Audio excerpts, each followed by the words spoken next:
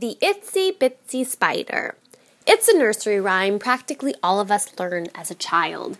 The itsy bitsy spider climbed up the water spout. Down came the rain and washed the spider out. Out came the sun and dried up all the rain, and the itsy bitsy spider climbed up the spout again. I experienced a version of this nursery rhyme in college. During finals week, I was sitting by myself studying for my magical mushrooms and mysterious fungi class.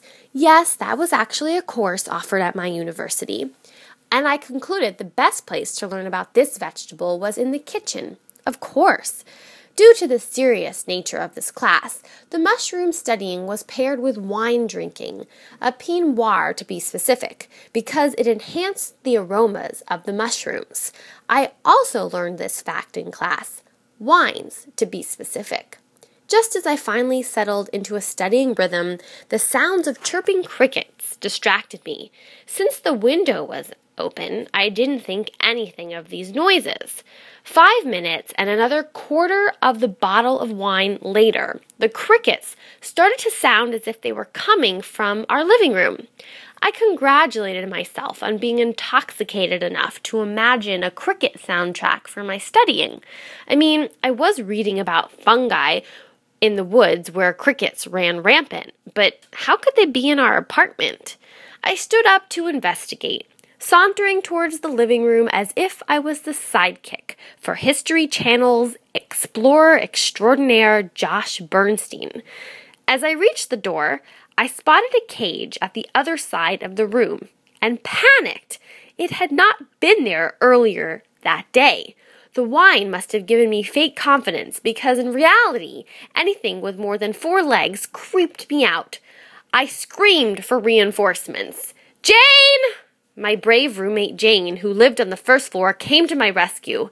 "Jane, I think we have an animal who's moved into our living room. I see a cage, but I might be imagining this whole thing." Jane looked suspiciously guilty. "Actually, I have been meaning to tell you," she hesitated. I stared back. She continued, "So John needed a place to store his crickets." Jane referenced her boyfriend. "Why exactly is John keeping a cage of crickets in our living room? Can't they jump out of it?" I asked her. Looking even more guilty, Jane divulged that there was actually a spider in that cage, a very large and, so I'm told, quite hairy pet tarantula, which was about the size of my face. The crickets were next to the cage in a box and intended to be the tarantula's dinner.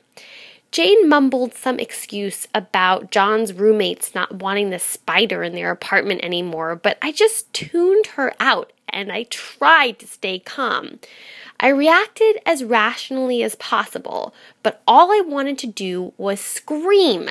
How could she do this without asking? And during finals week? The wine tempered my reaction, but I relocated my studying for the rest of the night, and for that matter, the rest of the semester. I refused to go near the living room in case John's spider ever broke out of its cage and decided to climb up the water spout or anywhere near me.